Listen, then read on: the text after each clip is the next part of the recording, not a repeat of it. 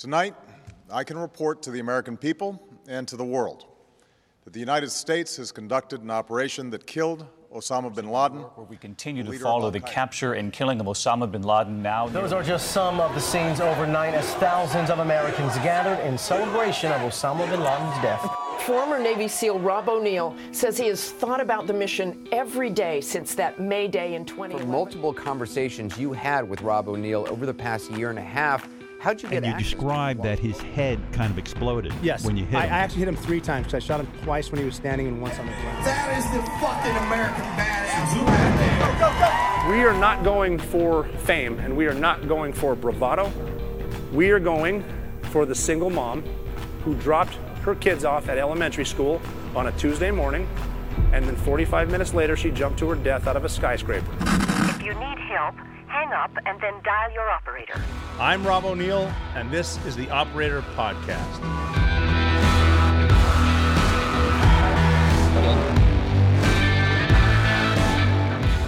Welcome to episode 9 of the Operator Podcast.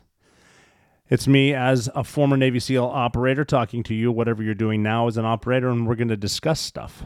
We're going to talk about things, and like I remind people all the time, I do take input. I look at the comments mostly on Instagram at the Operator Podcast or at Makuya or at Arjo Apparel. I sometimes look at Twitter, but those fucking bots until Elon Musk takes over. I don't know where those negative Nancys come from. Boy, they're just rude. I'm not even sure they're real people. If you've been on Twitter and read the comments, if you're having a good day, don't. And if you're having a bad day, don't, because it could turn into something worse. But the point of one operator to another operator, something that I learned, I actually recognized early on in my naval career, was that it really doesn't matter what you look like or where you're from. You can do anything you want as long as you keep your mind in it, as long as you keep a positive attitude. And not an unrealistic attitude like we're seeing a lot of that right now. We're in a point in our world where you need to justify facts and say why you said that, and then your dreams or your fantasies are reality, and if you insult anybody, you get called a name or you get canceled. We can get into that a little later, I guess. But if you keep a good sense of humor, and you realize that if you do it one step at a time, if you achieve your long-term goals by doing short-term goals, then you can do anything.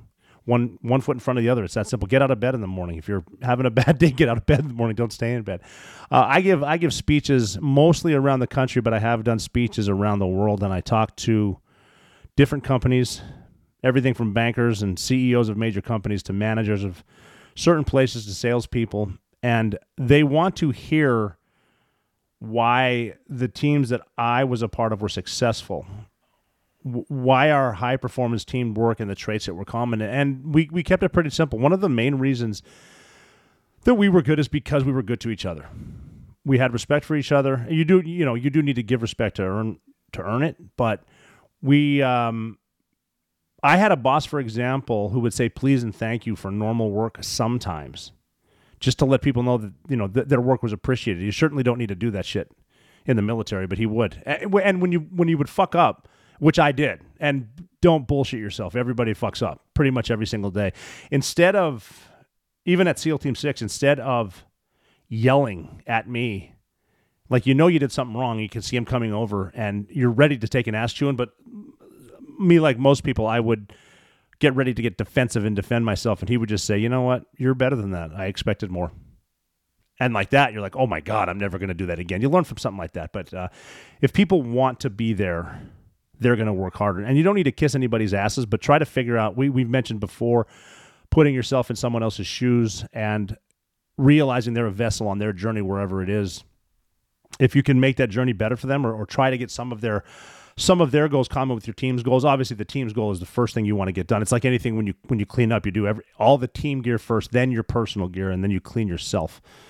But if we know the common goal, we want to get somewhere and want to be successful, and people like being there, that's cool. There's nothing wrong with it. There's nothing wrong with the occasional, I don't know, maybe sometimes I was too big of a smart ass, but there's nothing wrong with joking once in a while just to make people laugh. I could think of one. I had a buddy who was actually my team leader, and this is when I was at Red Team at SEAL Team 6, and we just finished a deployment to Afghanistan. We didn't lose anybody. We're home. And I mean, like, we landed at Oceana Air Station. The buses picked us up. We took the buses over to the command. We went up to the second deck that we called it, where our big team office is. If you could picture it's like an office with cubicles almost. We went up there and like we're dropping stuff off or putting paperwork away, and we want to go home. We want to see our kids. You kind of get the round circle round thing where the boss puts the word out, and you get to go home at least for the night, for crying out loud. So we're getting ready to leave, and one of my guys said, "Hey, now quick, let's talk about travel claims. I want to explain a few things." And what a travel claim is, it's something that you fill out when you're done traveling, and it says where you went, everything from the distance from home to work, and you write the mileage down, and they'll reimburse you for whatever gas that was. I'm assuming that's more now because gas is so ridiculous and it's going up. Then you put you're in transit somewhere to somewhere else, and then on station or whatever where you are. In this case, it would be Afghanistan. And then you do the thing in reverse, and then home, and it's mission complete. And they kind of add that up. They add up your mileage, they add up your per diem, and how much you're going to get in a travel claim in like 2 weeks or whatever when they go through it, and then they pay you. And nobody gives a shit right now. We just got home. We just got to the base. We just want to go home and see our families. And my team leader stops everyone and is like, "Okay, everyone, if you do this, and by the way, here, go this." And he's explaining the shit. Nobody cares. And he's got the entire squadron in there. And he's like, "Yeah, so blah, blah, blah, do this." And, you're going to save however many pennies. And that was it. So we're kind of looking around. I said, "Hey, guys, I got one more thing real quick." And don't ever believe that shit real quick. I hear 2 lies every single day. Hey, real quick and one more. That's all bullshit. But I said, "Guys, real quick, listen up." And they're all pissed because they just listened to that stupid little travel claim thing for no reason when they could be on their way home. And I said, and this is back, when there were still payphones, so bear with me. And I said, on your way home, guys, when you're driving, if you see a payphone on your way home, you should pull over, get out, and put your finger in the little change slot. There could be a quarter in there. You can keep that shit. And I got a few laughs. I think it was appreciated, but there's nothing wrong with keeping a sense of humor, especially when it gets shitty.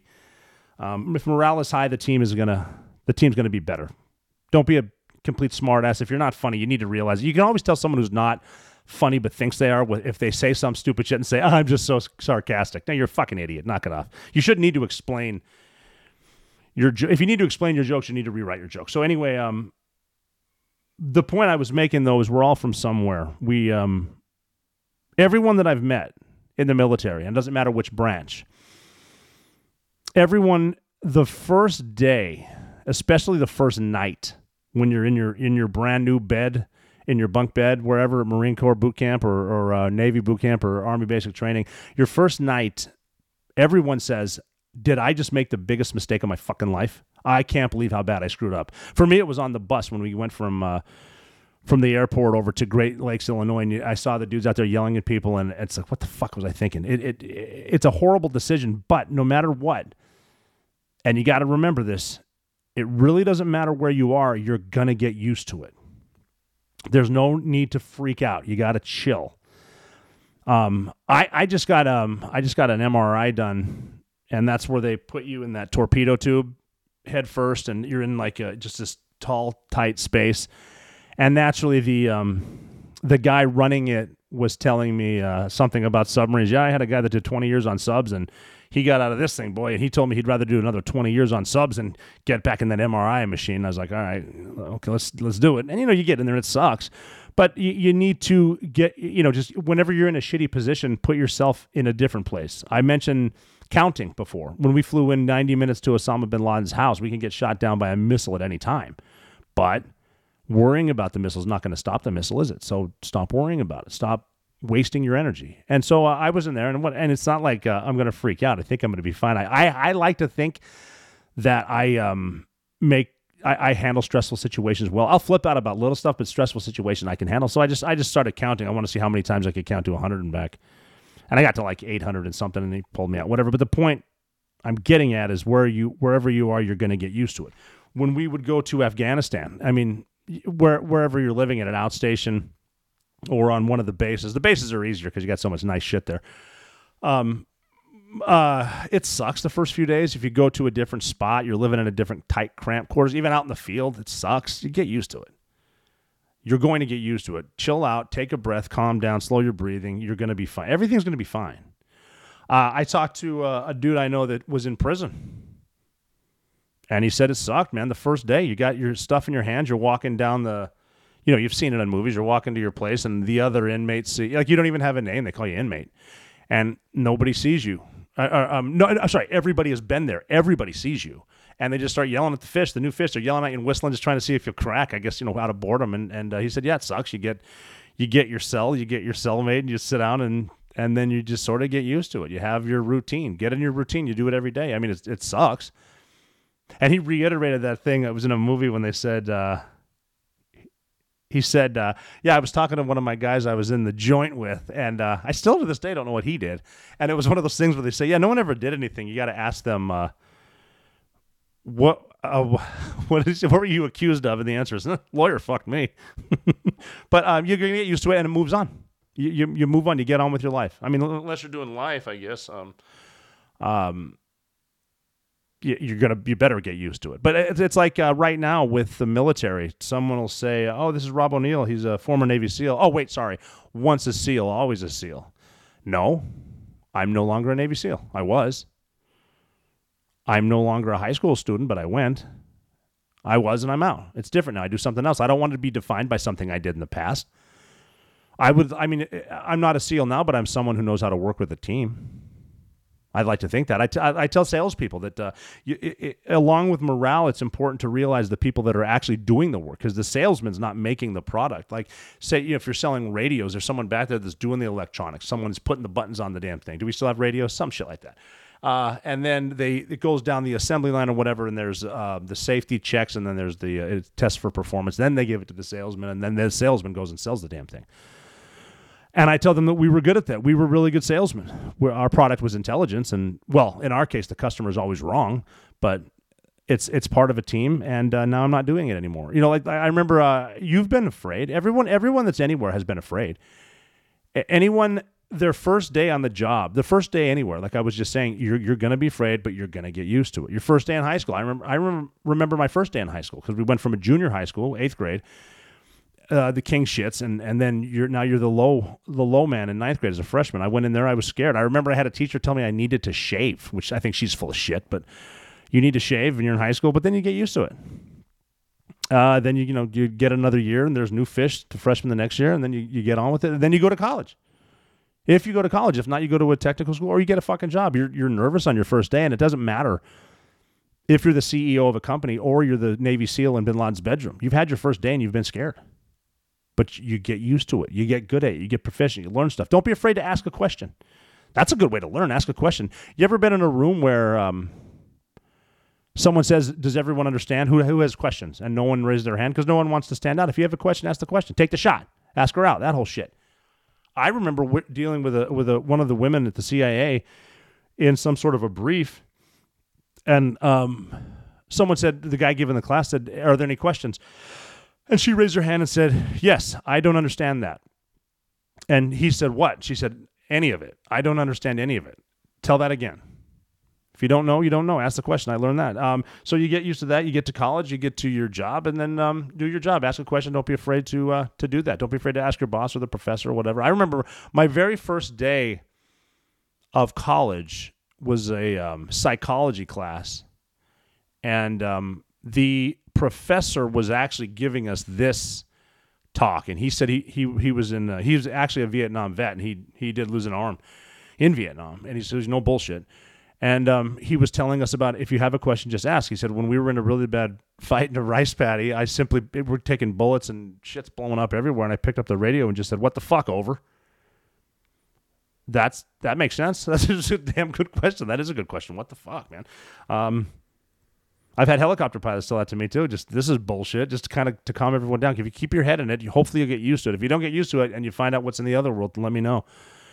But yeah, so it's like that. It's with the work. It's with different any different environment. I went to first day of Buds. I was at Buds, and it was scary. And you see other guys, and you look around and realize too, like I was saying about everyone's pretty much the same. It doesn't matter what you look like or where you're from. We're all pretty much the same. Just get over that someone from some different cities better than me. No, they're not. We've talked about the 1%ers before. Yeah, there's the 1%ers, but the rest of us are pretty much the same. Just don't get in your head. There's there at Buds they would all you have to do to quit SEAL training, basic underwater demolition SEAL training, or Buds, is go to a bell that's always right there and quit. Ring it 3 times and you're done, and the nightmare ends. And you can end it. You can end all the pain. But other students would look at other students who were the loudmouths and think that they're the toughest guy in the world. When that fucking loudmouth quits, they think, well, if he's not good enough, I'm not good enough. And they just follow him. I used to call it sympathetic quitting. They would see him quit and think, well, I guess I can't do it. That's bullshit. Yes, you can. You ever see the movies where they, like SEAL movies, when someone's going to quit and they will start yelling at them, no, don't do it, don't quit. I'm like, fuck them, quit. More for me. Fuck that guy. Plus, you don't want to need to, you shouldn't need to talk someone out of it anyway. I mean, if you can, whatever. But, the first few days of Buds, people would run and quit. I'm thinking about the next meal. I got to get to there. I got to do this ocean swim. The ocean swims, again, are nice because no one's yelling at you in the ocean. No one's yelling at you when your hands are tied behind your back and your feet together and you're in the deep end of a pool. But other times they're yelling at you and it sucks, but just get through it. If they're yelling at you, get done with it. Get done with the yelling, and if they're beating you, get done with the beating. Let them beat you until they can't anymore, and then you're done. And maybe you get used to that. Pain sucks, but you're going to get used to it. So, so the first day of Buds, and then you get into second phase. Then, the first time getting scuba gear on, it's scary. It's not normal to get underwater, and people freak out. And once you get in your own head, you're going to start freaking out. But you got to realize that panicking is never going to help you. So you got to stop panicking. And how do we do that? Just start breathing again. Counting your breathing. Slow down. Watch yourself breathe. Listen to it. Listen to the cadence of your breath. Count how many 3 in, 3 out, and breathe and slow down. If you want to be fast, slow down. If you want to be good at something, slow down. When you need it and the adrenaline kicks in, you're going to be fine. You won't feel the recoil of your pistol going off. Calm yourself down. But we got to second phase. You get used to that. You get used to it sucking because we make everything suck. Then you get into third phase. We're used to being on San Diego. We're in third phase with the red helmets. That means you're in third phase. You got your brown shirt. It means you've been through Hell Week. You're a king of the shit. Then they fly you to San Clemente Island, and that's your first day out there, and it sucks again. But you get used to it. 40 straight days of suck. I don't know why they don't talk about San Clemente Island more. I thought that was worse than Hell Week. I'd do Hell Week again instead of the island because Hell Week is you start on Sunday and you don't sleep until Friday, but all you're doing is moving. You got the shitty boat on your head. You're moving, you're running, you're in the ocean, you're everything with that fucking boat. But you're with your buddies. You got 6 friends next to you. You go to the island, and they even say, we're torturing you in San Diego. And right in front of the Hotel Del Coronado, there's people watching. Out there, no one can hear you scream. And it sucks. It's nonstop, no days off. They can do whatever they want. I'm pretty sure there's no adult supervision and probably some whiskey out there because shit gets sideways. And there's the, long runs. We actually did our first run out there in tennis shoes. We'd been running in boots for the entire time. We were hauling ass. That was cool. We're used to running on soft sand in boots, and they let us run a 5K on pavement. I think the winner ran it in like a 14:45 or some ridiculous fast number. Fast fucking dudes. But it sucked out there. Then you get used to that. You get used to doing the 10 dead hang pull-ups with all your gear on before you can eat, or you're getting wet and then you're eating wet. Shit like that. You get used to it. Come back, and then you're done. Now you got to go on. And in my case, we went to Fort Benning, Georgia. And that was cool. We went to Army Airborne. So they, first day you don't know whether to be nervous or not, and you got Army dudes there. You've never worked with the Army before. It's cool. You get used to that. I mean, jump school's funny because that's my first time with the U.S. Army, and I realized early on at that school that the U.S. Army can take a 3-day course and squeeze it into 3.5 weeks. Like they teach you to fall, like get in the circle and fall. And then get up and fall. I had an instructor come over me because I stopped falling, and he said, haven't you been through SEAL school or whatever he said? I said, yes. He said, wasn't it harder than this? I'm like, it was way harder than this. This is fucking stupid. But that's the military. The military's stupid. So I'm kidding. Jumping out of a plane, even static line, the first jump I had, scared, but that was the coolest thing I'd ever done. Awesome. And much love to the Army. Then went to SEAL Team 2. Talked about that before. You're scared. But the point I'm making is it doesn't really matter what you're doing. You're going to be nervous, but realize you're going to be good at it. I went to SEAL Team 2. We did deployments overseas. I finally, we didn't really do much combat or any at SEAL Team 2. Then 9/11 happened, and I did go to SEAL Team 6. And I remember, so I'd done several blocks. weeks and weeks of close quarters battle. CQB is what we call it. That's the SWAT team style entrance that you'll see in action movies, where the good guys come in, kill the bad guys or whatever, and get the hostages.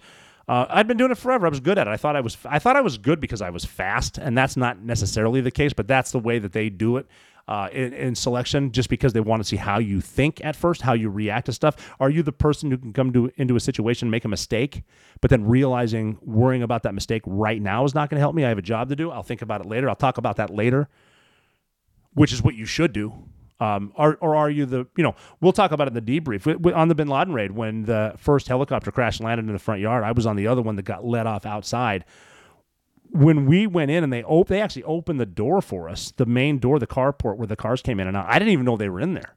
I didn't know they crashed, but a thumb came out with a glove came out with thumbs up. I recognized the glove. It's got to be one of our guys. It didn't matter why they were in there. They're just there. If we live through this mission, we'll talk about it. And that's are you the person who comes into a situation, then you can't stop thinking about that mistake you made, even though it's not helping you? Get over that mistake and get on with it and talk about it later. That's where they're going to get you. So you got to be able to calm down. When we first started CQB, and that is known for being the hardest block of training to get into SEAL Team 6 is CQB. I remember the first few runs were dry runs, and it was just with pistols. We weren't even using rifles yet. And I remember going through that. It was slow, and I couldn't do it. I was doing it wrong. I had a dude that I knew who was part of the cadre, part of the instructor cadre, and he pulled me aside and said, "You've done this before. What the fuck is wrong with you? Calm down." And we were going slow, but I was in my own head, and it's you got to take a moment, take a breath, and breathe. It's like drawing a pistol when you're wearing a jacket, like if you're security or something. Don't concentrate on being really fast going to the gun. Concentrate on getting your thumb to your solar plexus and then go for your gun. That's going to move your jacket instead of getting caught up. So you gotta just you gotta realize that you can slow it down, take a breath, calm down. Don't be afraid to keep your sense of humor, and you're going to get used to it, no matter what it is. I have traveled around the world, and there are two things I know. Mismanaged governments lead to economic destruction, but gold value has been everywhere on the planet. Whether it's incompetence or intent, the result is the same. Rising inflation and wasteful government spending are destroying the U.S. dollar. That's why I have partnered with Allegiance Gold and want you to diversify your portfolio. My friends at Allegiant Gold can help you protect your IRA or 401k with physical gold and silver, or if you prefer, have it delivered securely right to your front door. Their approach is different. They focus on educating and developing a long-term strategy that's right for you. That's why Allegiance Gold has some of the highest ratings in the industry. 5 stars with TrustLink, AAA rated with Business Consumer Alliance, and an A+ from the Better Business Bureau. Go to protectwiththeoperator.com and get up to $2,500 of free silver on a qualifying purchase when you tell them the operator sent you. And when you go to protectwiththeoperator.com, you will see a very handsome picture of me. Or give them a call at 844-790-9191. That's 844-790-9191. We can't control the Biden administration, but we can prepare for the consequences of their mismanagement of our country.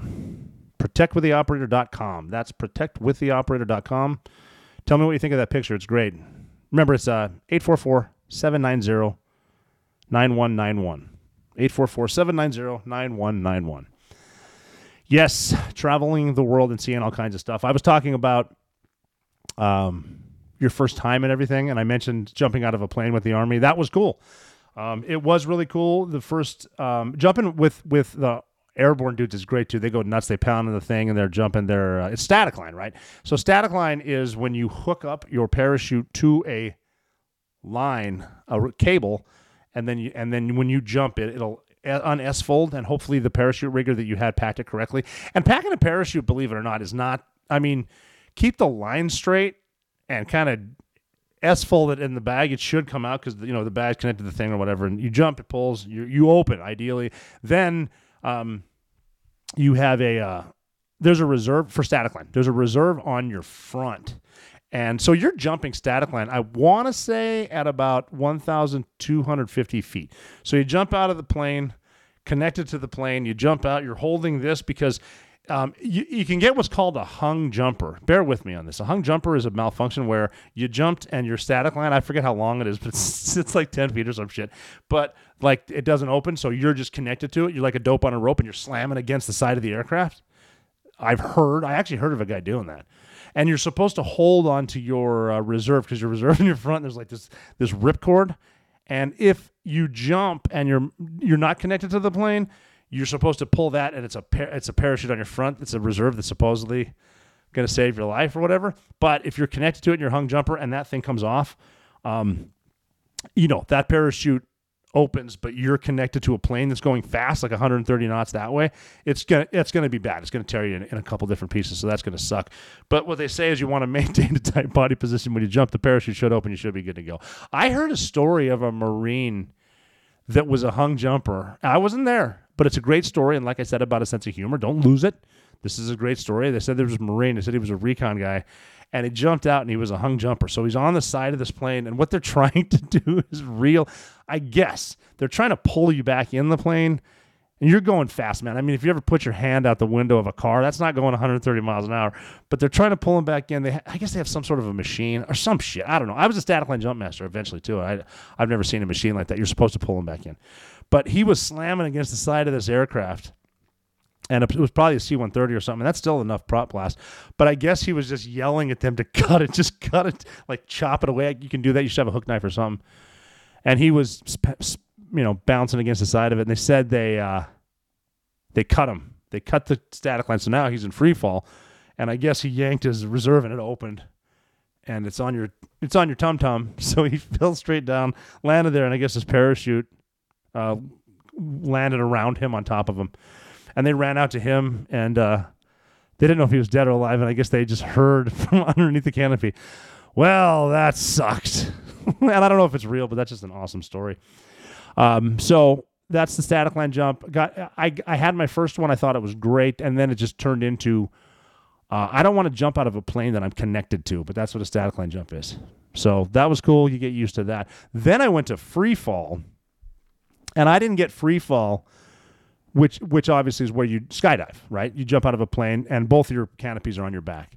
I didn't get that until my third platoon, I think. I was, for some reason, I never got that. I got sniper school in my first platoon. Then I got a couple other ones here and there. And free fall, this is before they did it as part of the pipeline. Like, people now check into their SEAL teams with that qual and a Trident and their Navy SEALs when they get there, which I think is stupid, but that's what they do it. But my third platoon, they only had a couple billets a year, and they would only give it to guys that I guess didn't have good senses of humor. Apparently, my sense of humor was too good, so they did something like that. I was late or something. I don't know. Whatever. So they did finally send me, and I was excited for that because more of I get one. They called I don't know who called it this, but they said the big three quals would be sniper, communications, and free fall. Communications is awesome, but you're always carrying a radio in a platoon, so I didn't ever want to do that. But if you don't know how to communicate, you're wrong. I mean, it's shoot, move, and communicate. You should know how to communicate with each other. And if you're like someone that's going to join the military or whatever, know how to communicate. I mean, think about when we go to war with China and they shoot the fucking satellites down or whatever. Like, you can't use GPS and your iPhone doesn't work. Know how to communicate. If you get the chance. I hope we don't get to like line of sight shit where you're setting up a long wire, but it's good to know how to communicate, because if you can't get your word to your people, that's part of the battle. And communicating is not always talking, too. I would tell people in the house that communicate by body language and shit like that. So know how to communicate. What the hell was I saying? So free fall.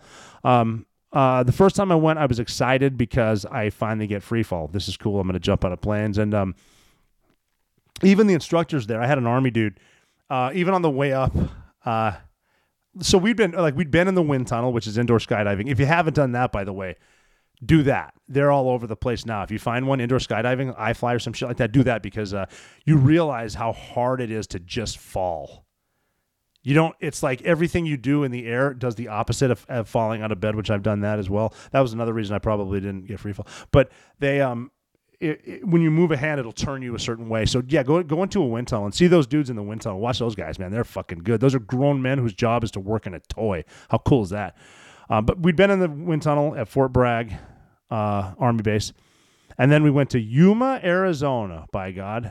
And when we were there, they would do classes. They have to cover the malfunctions, which we've talked about before. And different malfunctions can happen when you're jumping out of an airplane. You have your high speed malfunctions. I mentioned that before, which is something that's bad or whatever. And that's when you look, grab, pull, your cutaway, pull, throw away, and then arch and all that shit. And that's just cutting your main parachute, which is on the bottom, cutting that away, meaning it's off your shoulders, and then your reserve comes out, hopefully, and then that opens and you land that one. But you go through those, and then the low speed malfunction, like I mentioned with the Air Force, who had the line over, something that's slow and you could sort of work it, but you realize you're at a certain altitude, I got to make the decision to cut it. You cover all that shit. And there's a myriad of different malfunctions that you can fix when you're falling. Like a common one is line twists. And you just your lines twist behind your head. You've got two sets of risers off your shoulder that connect to the lines. And it's not uncommon for it to open. It can spin, and so it can pin your head down or it can pin your head back. And you can cut it away if you want to, or you got a little time. The way to do that is just pull against it, like put your hands inside and pull against it and start bicycling, and you'll feel it start to come undone. And then, everyone's had line twists, and you can get that out. And I would rather try to work it out before I cut it away and go to my reserve, because that's one last chance to live. So you want to give it every chance, but you also have to maintain what's called altitude awareness. And you don't want to get a certain height. I want to say it should take your reserve about 750 feet to open.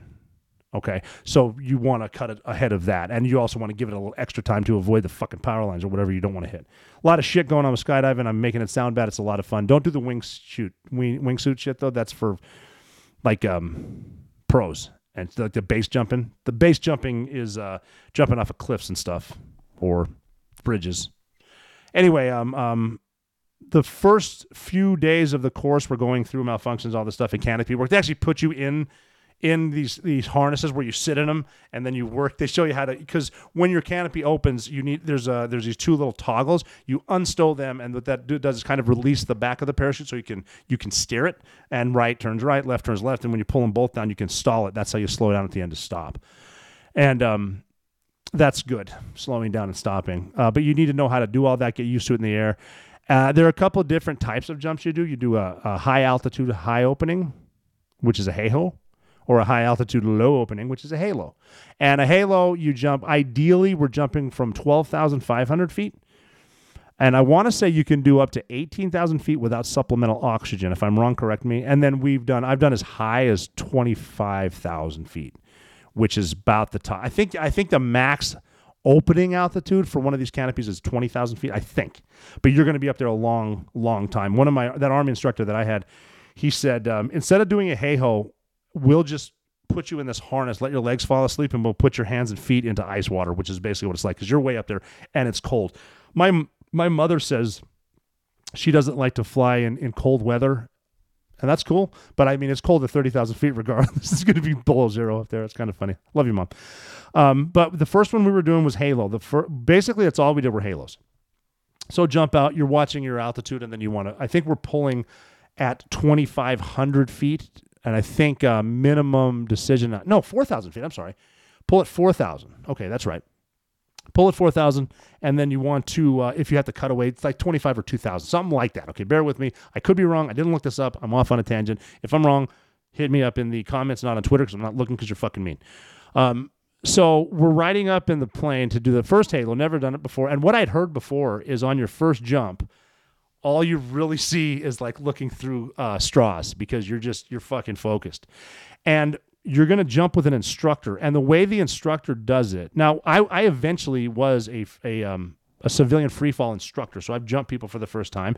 And the first time someone jumps, usually two instructors have them by the harnesses, by the side harnesses, the vertical straps. What the fuck they're called? Whatever, the things up here. But on this one, he's just going to jump with us. And like I mentioned with the wind tunnel, every time you put your legs some way, if you extend your legs all the way, you are going to fall forward. If you bend them, which is very common, you're going to go backwards.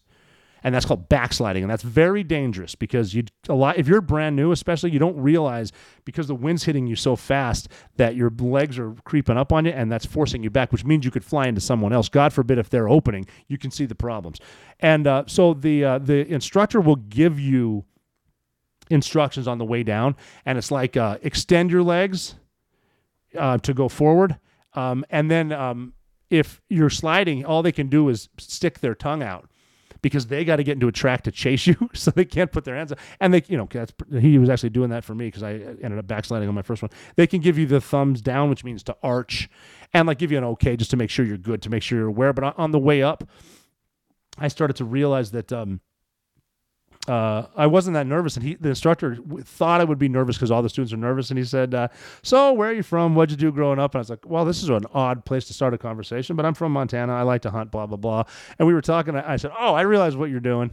You're keeping me from being nervous. I think I got this. I think I'm good. And then we did the thing, and they sent us, and that was awesome. It was looking through straws. And I was amazed because I'd only been in the wind tunnel or a static line jump, but I was amazed at how open it is. The air is so open. I was backsliding like a son of a bitch because he asked me later, couldn't you see me flying at you with my tongue out? You could have killed someone, you idiot. It wasn't that bad, but he was doing that, and I did straighten it out, and I pulled, and I landed my canopy, and then was the coolest thing I'd ever done. Skydiving's awesome.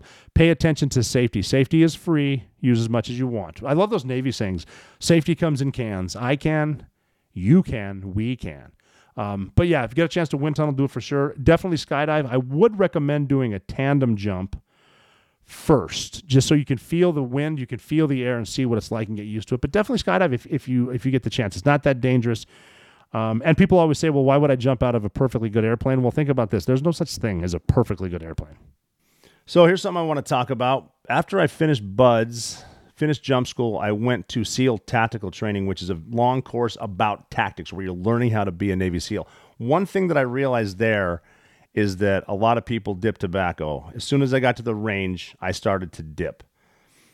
You're at the range, you dip. When you finish a skydive, you dip. When you go to a brief or a debrief, you dip. If you're giving the brief, chances are you dip. So I dipped tobacco. I was to the point of the ritual where even in Iraq and Afghanistan, I would wake up early so that I could eat breakfast quickly so I could have a dip. Pure ritual. The issue is, for almost 20 years, I was dipping tobacco. I love the ritual. I don't like the tobacco.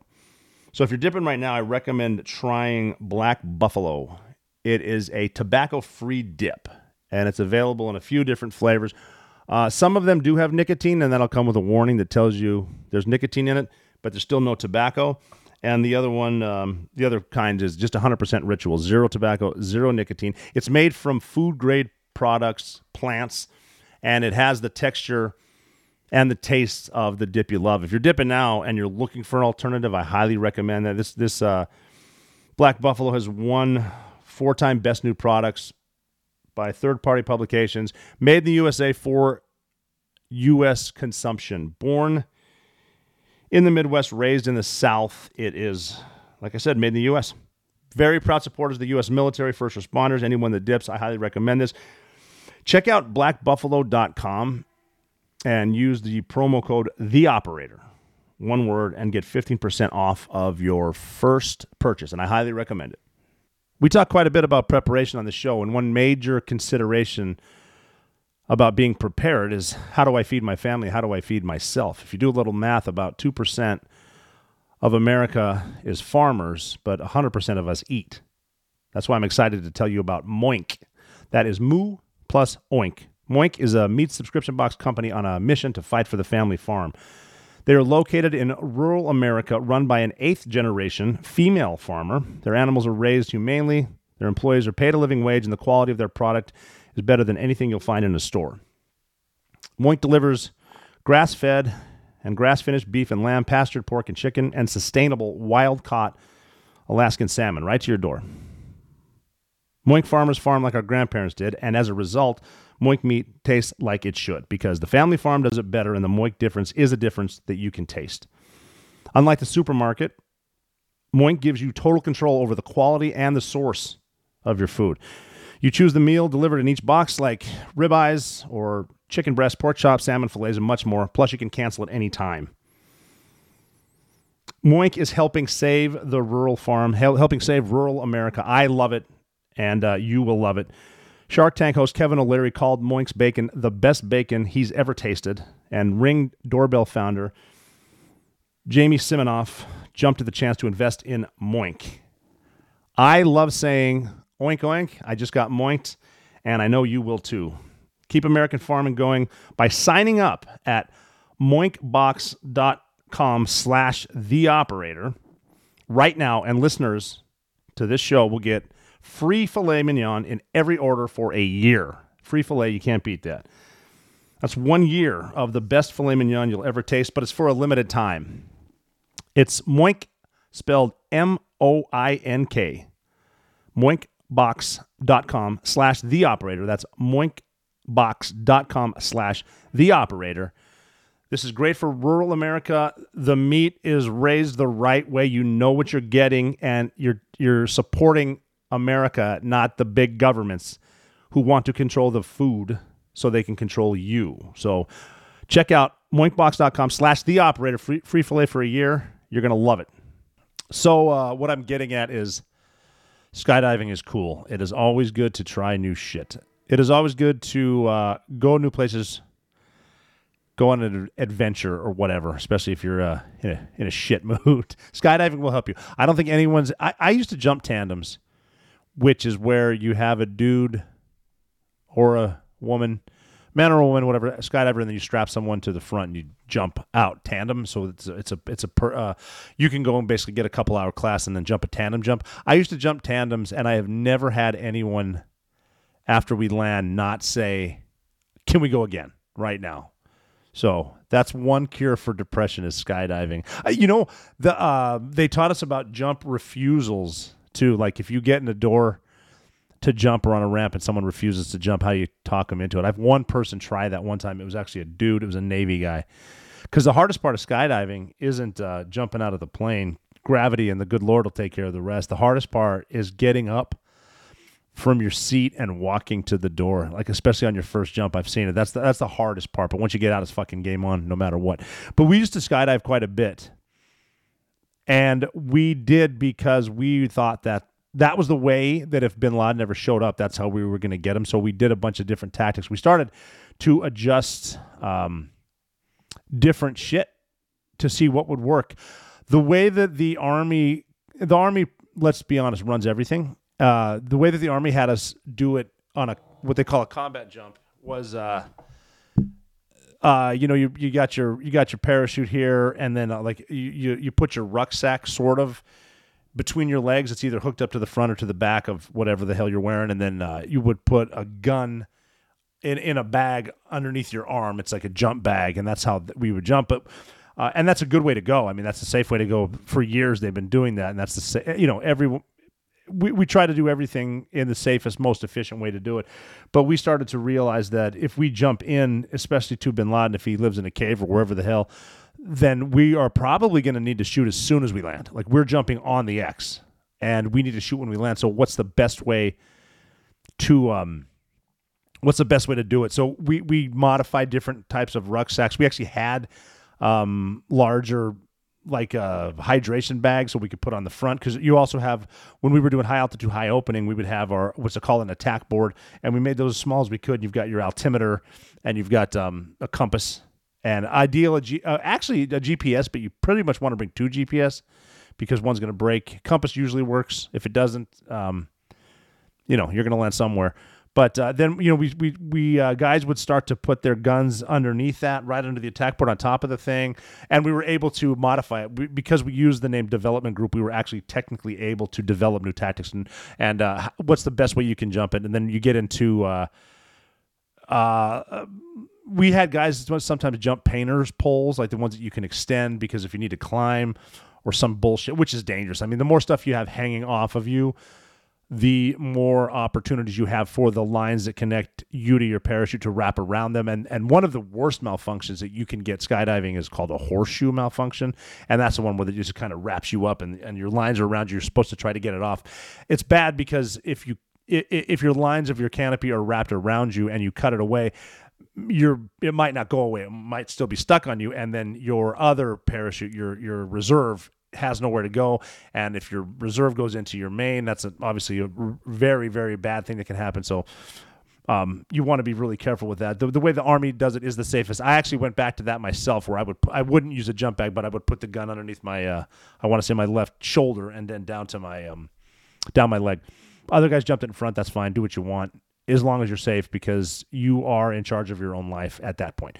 But we would jump all the time. Our primary job at SEAL Team 6 was to rescue hostages at sea. And now we done it one time. I talked about the Captain Phillips raid. But when you do that, you're jumping at a lower altitude. So I was saying earlier that in training for a Halo, we would jump at about 12,500 feet up to 25. I want to say 25,000 feet. But on a water jump, when you're releasing boats, you're jumping anywhere from 2,500 up to maybe 7,000. And you need to be able to exit correctly, nail your exit. Like I was talking about earlier, falling is harder than you think, especially when you're dealing with terminal velocity. And you can, if you have a leg dipped, you spin really badly. If your gear's not the right way, it'll turn you, and you need to know how to counter it in case something shifts. And if you get in a violent spin, obviously, the blood can either rush to your head, away from your head, you can pass out. It's not good when you're falling towards Mother Earth to pass the fuck out. Goes without saying. But we jumped a lot, did a lot of wind tunnel, because you need to nail the jump, the exit. When you exit an aircraft, you're traveling at about 130 knots.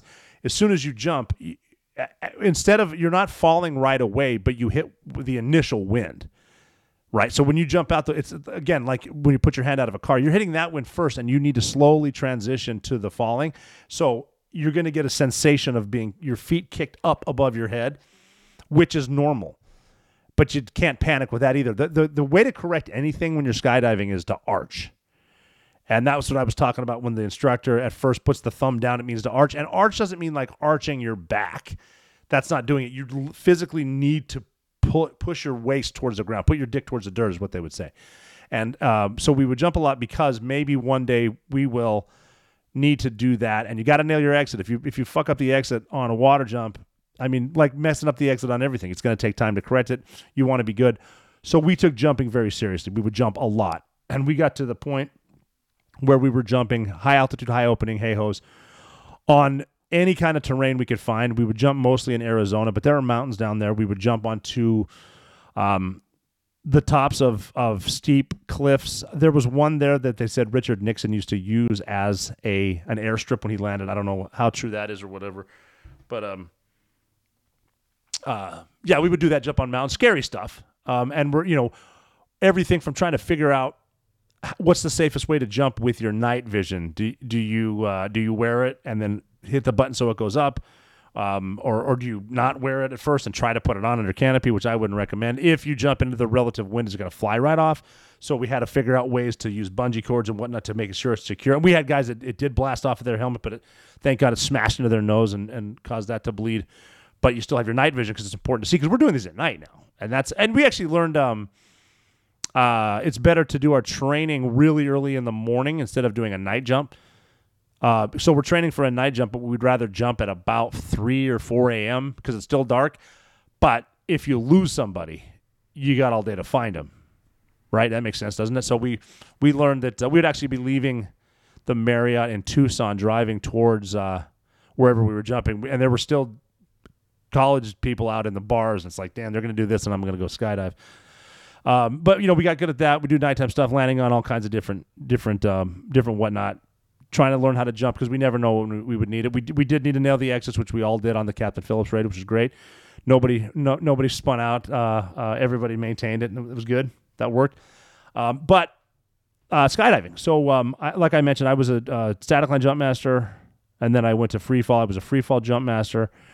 I got my civilian instructor qualification, master naval parachutist, stuff like that. I love to jump. I would jump quite a bit. I spent a lot of time skydiving. And what was cool about the way we would skydive is we did learn that you can only teach yourself so much. It's better to hire professionals. So we would start to hire professionals, not just skydiving. We did that. For shooting, we would get the best shotgun shooters, the best pistol shooters, the best rifle shooters to teach. They're not going to teach us our tactics. We're going to develop our own tactics. But for skydiving, we would hire professional teams out of Eloy, Arizona. Arizona Arsenal was one of the teams that we hired that were just incredible skydivers, great people too. I mean, how can you not be a great person if your job is to skydive? And they were just fucking awesome. So we would hire them. They would just teach us canopy stuff. Because before we hired pros and people that were good, we would just have team guys. older SEALs teaching you. And like little shit, like when you're skydiving, a canopy you're jumping goes 20 miles an hour forward in no wind. So you want to see what the wind is doing on the ground. And this is basic, but it's important because if you land into the wind and you, like I was mentioning the toggles, you pull them and slow down and stop. That's how you slow down. If you screw that up and you don't realize you're not landing into the wind and you have a 15 mile an hour wind at your back, forget skydiving. You could have saved everyone a lot of time if you just went to rent a van and drove through the desert at 3 a.m. at 35 miles an hour and then just close your eyes and jump into a cactus, right? So not just that. I mean, that's pretty obvious. They teach you from day one how to read the wind, and there's wind indicators, and you can use shit too. Like when we're jumping on unknown drop zones, we're using anything. When I was a lead jumper, I used to use my own feet. Look at the ground and see which way it's pushing us. Look for smoke or trees, the way vegetation is moving. And then you can figure it out and then do a safe pattern into the wind. But when we had team guys teaching us, like you'd slam into the ground or when you're jumping a tandem or jumping a bundle, and instead of correct it, they would just run out and laugh at you. You're a fucking idiot. And that's it. That's not a lot of instruction other than self-preservation at that point. But yeah, we hired these skydivers. We got really good at it. Jumped quite a bit. And I'm bringing this up for a few funny stories. A couple funny stories. One of the courses that I went to was to become a tandem bundle master. And a tandem I mentioned earlier, that's when you're jumping, one dude jumps another dude. And in the tandem course, it kind of, you save money by you as a student jump your buddy, and then you're the passenger, or you're the jump master, and then he's the passenger. And then the next jump, he's the jump master and passenger, and you do a couple jumps, 4 to 6 jumps a day, which is cool. You also learn how to pack the tandem rig, the tandem parachute, which is a motherfucker. I mean, it's enough to put a canopy in something the size of a small backpack, but now you're doing a tandem rig, which is like 400 square feet. Is that right? I don't know. It's a big parachute, big enough to carry 2 dudes, and you got to pack that. But because you have to pack a certain amount of times, because like I said, this course is actually run by the Army, you will unpack a parachute. You'll pack a parachute, a tandem, and your hands are getting beat to shit. We used a bunch of hand salve, which is really cool. It's like lipstick for your hands, but thicker. So you pack it, and you're happy you packed it, but as soon as you're done packing it, you get inspected, then you unpack it, and then you repack it. And then you jump that one, and then you pack it, you unpack it, you repack it. So you're doing a lot of packing there. And you're jumping your buddies, and it's cool. I actually, I got a picture that I posted of me and Cheese, Will Chesney. He wrote the book No Ordinary Dog. He was on the raid, too. So he wrote a book approved by the DOD on the Bin Laden raid. He brought the dog Cairo, which kind of puts a thorn in the side of all the conspiracy theorists that everybody on the Bin Laden raid died, getting shot down because President Obama turned us over to Al Qaeda, and they shot us down using RPGs that Hillary Clinton sold them. And I'm not making that shit up. That's out there. Don't even want to touch that one yet. A whole new thing. Anyway, No Ordinary Dog, written by Cheese. And I posted a picture when I jumped him because as an instructor, as a tandem master, as a bundle master, you need to jump a certain amount of get a certain amount of jumps per year, per quarter. And so we run a jump trip, and I said, Cheese, man, and Cheese is down for anything. I'm like, I got to jump a tandem. You want to be my passenger? And he's like, yeah, sure.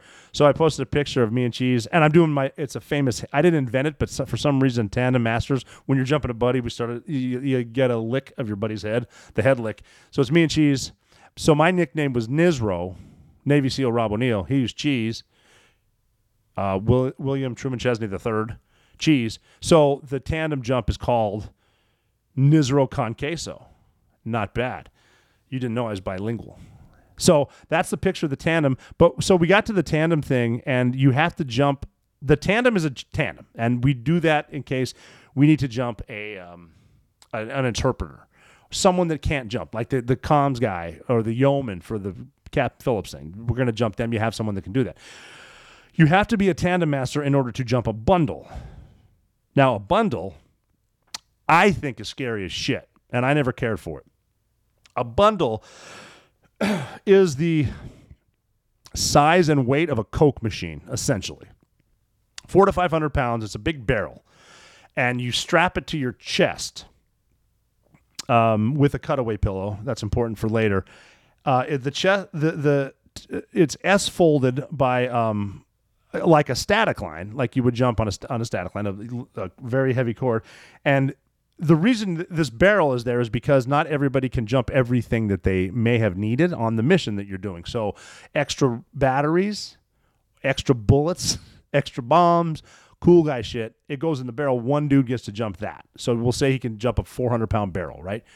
So that's connected to you, and you put it on your side, on its side. It's on rollers, and you roll it out the damn plane, and then you fall with it. It's connected to you. This huge barrel is connected to you, and you fall with it. And I'm convinced that barrel's job, that bundle's job, the entire way down is to kill you. That's it. That's a lot of guys love it. I did it a bunch, and it's one of those things where you don't need to like it. You just have to do it. I jumped a lot of bundles. I did have one scare me one time that almost killed me. I'm going to tell that story first, but I did go through the tandem part, and then I'm doing the bundle part. And when you jump a bundle, there's a tandem. There's a drogue parachute connected to you that you need to throw out first, and it's like a 5-foot drogue, maybe a 6-foot drogue. Again, I didn't look this shit up. I'm just talking, but that drogue parachute slows you down to the rate that the other jumpers are falling. And when you jump a bundle, he's setting it for you. And if you're on a real jump or a shady jump, a hairy jump, you should have a jump master just set it for you. And that means they just hold it for you in their hands like you're praying. And when you jump, that just pulls it. But you might not have gotten it out. So you do need to do a self-set. Now, most tandems, you can just do that yourself because it's just a dude in front of you, reach back and set it. Self-set. That's important. I had to do that one time. It was the last jump of the day. This is for the bundle.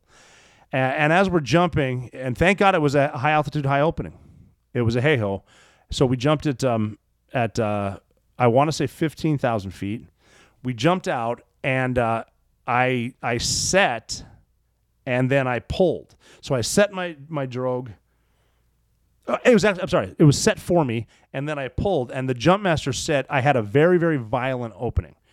And as I jumped, they pulled away, so they were flying away, and he's looking out, and he didn't know if I would live or die. That's how bad it was. What had happened during this thing was as soon as it opened, I had one of those very violent line twists. So I've got a bundle connected to me. I'm lucky I'm at 15,000 feet, about. A bundle connected to me, and then I got line twists that are pushing my head forward, and half of my canopy opened. The other half did not. And the way that a canopy works, they're in cells. And this is a 9-cell parachute. So 4 or 5 of them didn't open. And what the cells look like, if you look them up, it's like a tunnel, like sleeping bag type thing. And they're connected together. And that's what makes you go forward and down. When you're parachuting or skydiving with high-speed canopies, you're not actually going down. You're going forward and down. But half of them didn't open. The other half did. And so now they're spinning. That thing's trying to gulp air. This one's inflated, so that's causing a massive spin. So I'm spinning horrifically. That's what the jump master said. Very violent is the way he described it. I'm in the middle. A high-speed canopy is diving, and I got a 400-pound barrel on the other end, and we're just spinning. And we're spinning and spinning and spinning. My head is pinned forward. The cutaway system for a tandem is it's right in front of your face, and I can't get it because my head is pinned into it. And I'm thinking, as I'm falling, I can hear it getting louder and louder and louder.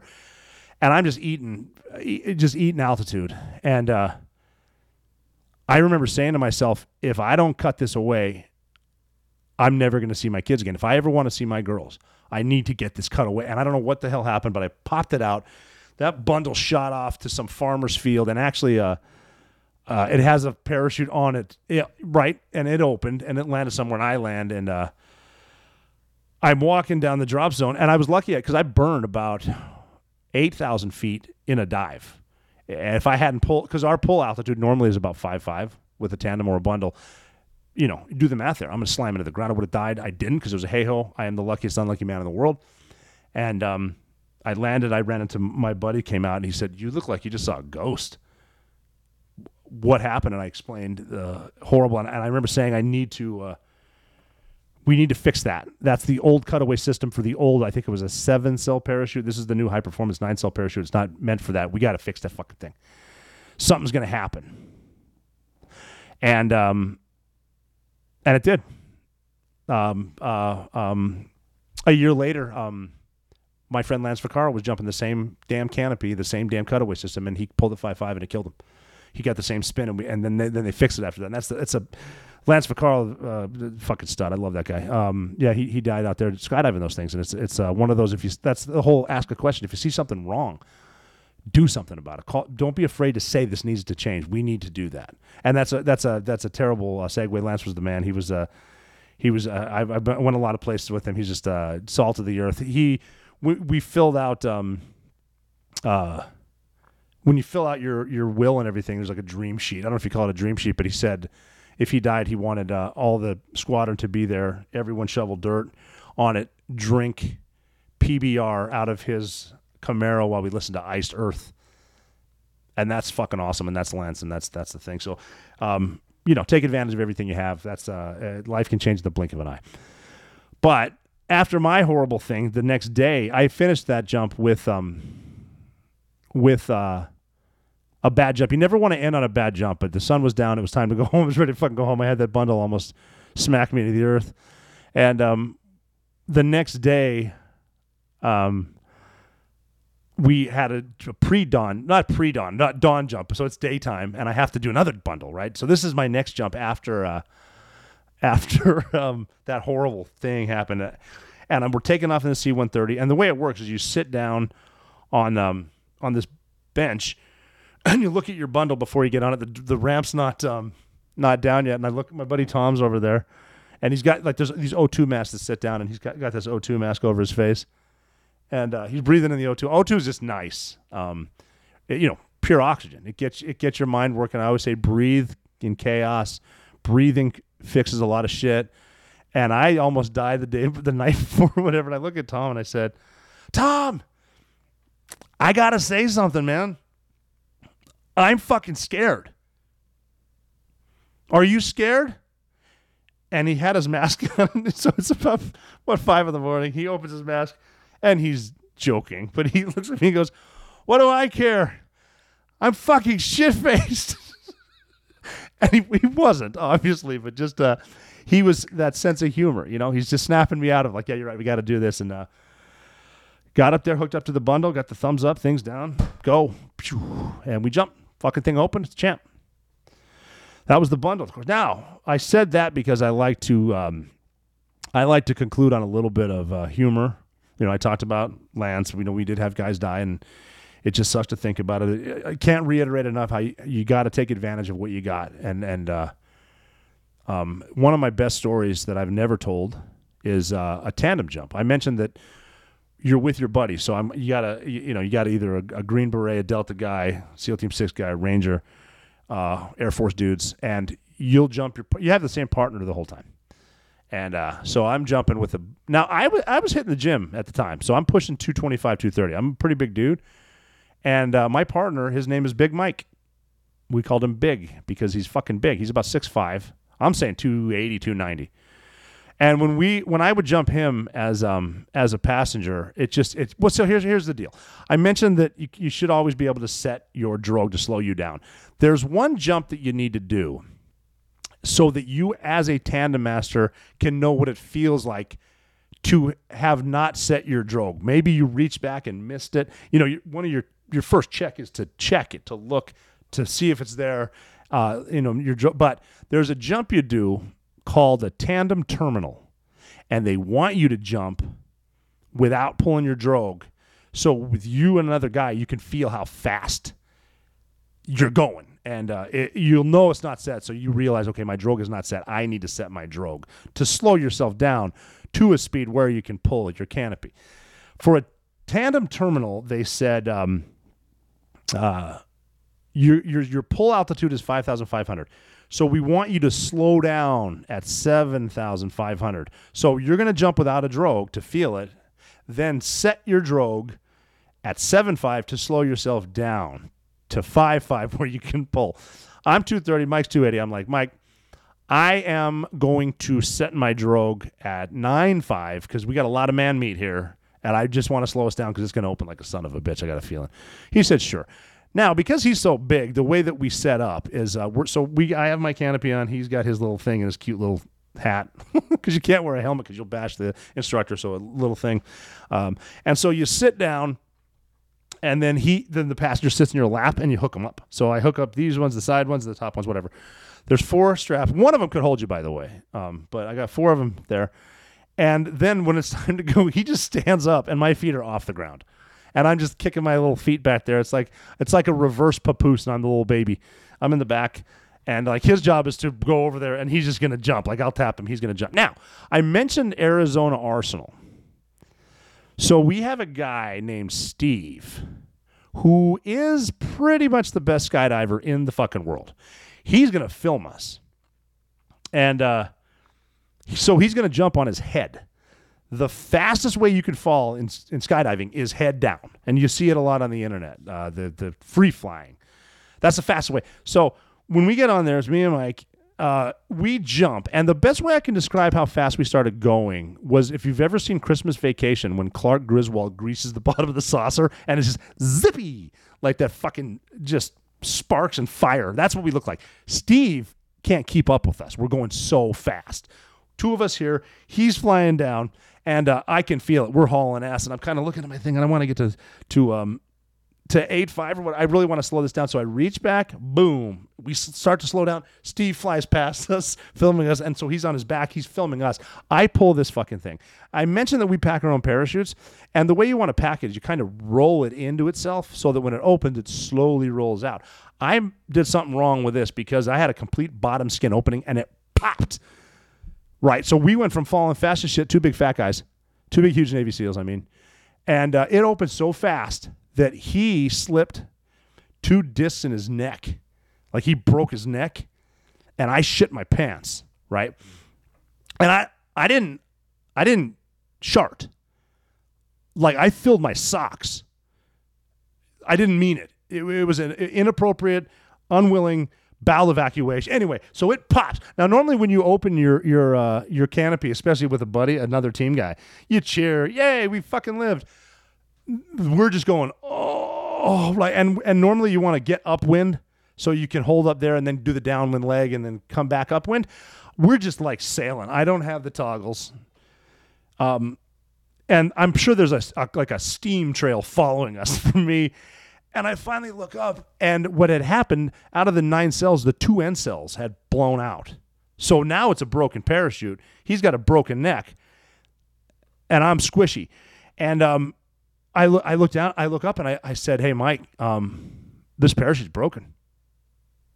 I got to cut this away, meaning I got to pull it to drop us and pop another one. He grabbed his head with both hands and leaned back, and he goes, please, Nisro, don't cut this away. I think my head will fall off. So I said, all right, we're just going to land this one. So we did whatever. And we came in faster than we should have. And we're both laying there, still connected. And he just goes, yeah, so I think that's my last jump of the day. And I said, cool. Can I borrow your boxers? Because mine are going in the dumpster. But not every jump is that eventful. They normally go off without a hitch. They're fun. It's always fun to jump out of a plane. It's safe. The parachutes work. Usually you pack your own, have someone else, a parachute rigger, pack your reserve. I've never actually gone to my reserve before. I did have the one with the bundle that almost killed me, but that was just because of the different systems together and the only part of it opening. I was able to cut that bundle and survive that. Most of the time, though, it's good working on tactics, working on communication. You got to figure you're jumping with your radios on, and you need to be able to talk to each other. As a lead jumper, I would go out first and then talk guys, where we're heading in every 1,000 feet or so. I would give them an update on speed and whatnot in case if a jumper's lost on a night jump. If you're lost, if you're listening to the lead jumper, you can hear his speed and distance, look at your speed and distance, and you can sort of make an idea, a general idea of where he is, and you will get closer together the closer you get to the ground, which sounds scary, but once you learn how to drive your canopy, get in line with each other, it's fine. The only other incident that we sort of had with skydiving on a Heiho, on a day Heiho, again, thank God, is when we almost got hit by an airplane. And the way that worked is before you jump, you have to fill out paperwork with local airports, anyone who's going to be flying anywhere nearby. And that's for obvious reasons, to tell them where you're going to be, where you're going to have jumpers at what time. And our day profile for a hey-ho from our altitude to where we're going to land, the drop zone, it crossed the path of airplanes coming into Tucson International Airport. So we did a jump one time, and we're getting on. It's daytime, so it's fun. When it's a beautiful day, which Arizona a lot of the times is. We get online. We're all in front of, all getting, one after another. And I was the lead jumper. We're heading towards the drop zone when we heard the drop zone safety officer say something about there's an airplane, and he read the heading, and he said that's going to be coming from your left to right. And so I was looking below myself because there's crop dusters and whatnot out there. You can see anything. It's you can see other planes and stuff. But this, at the time, there was a thing called U.S. Airways. And the joke that I tell is I could tell it was U.S. Air not by what it said on the side of the plane. I could tell by the name tag on the pilot's chest, which isn't true. But that thing... So everyone's kind of looking around, and there was a point where I think one of the bundle masters saw it, and he was going to cut away, and he was like, "There's a reserve static line on your chute that when you cut away your main, it will automatically pull your reserve, but you can unhook that, and then you have to manually do it." And he was, I mean, again, this is all what he said when we got on the ground. He unhooked it so that he could potentially go into free fall just to get away from this plane, and it didn't look or sound anything like you'd think. And it wasn't right in front of me, but it was the same altitude. It was close enough to be like, holy shit. But it zipped past it like an air shark, just woof, fast as, an airplane would fly. And it zipped past us. And then I watched it fly away, and I was like, that's kind of neat. I wonder if we're going to hit the what do they call it, a jet wash or whatever comes out of the, and then sure enough, we're just get bouncing around the turbulence, and the few jokes come over the air. And yeah, it's like, whatever this, It's just how it goes sometimes. Sometimes you have a good jump. Sometimes you almost get hit by an airplane. But the point I'm making is the skydiving is fun. I would recommend the wind tunnel if you're afraid of flying. Afraid of skydiving. Even if you're afraid of flying, I still think you should skydive. It's good. But get one of those courses. Get a tandem or two and just check it out.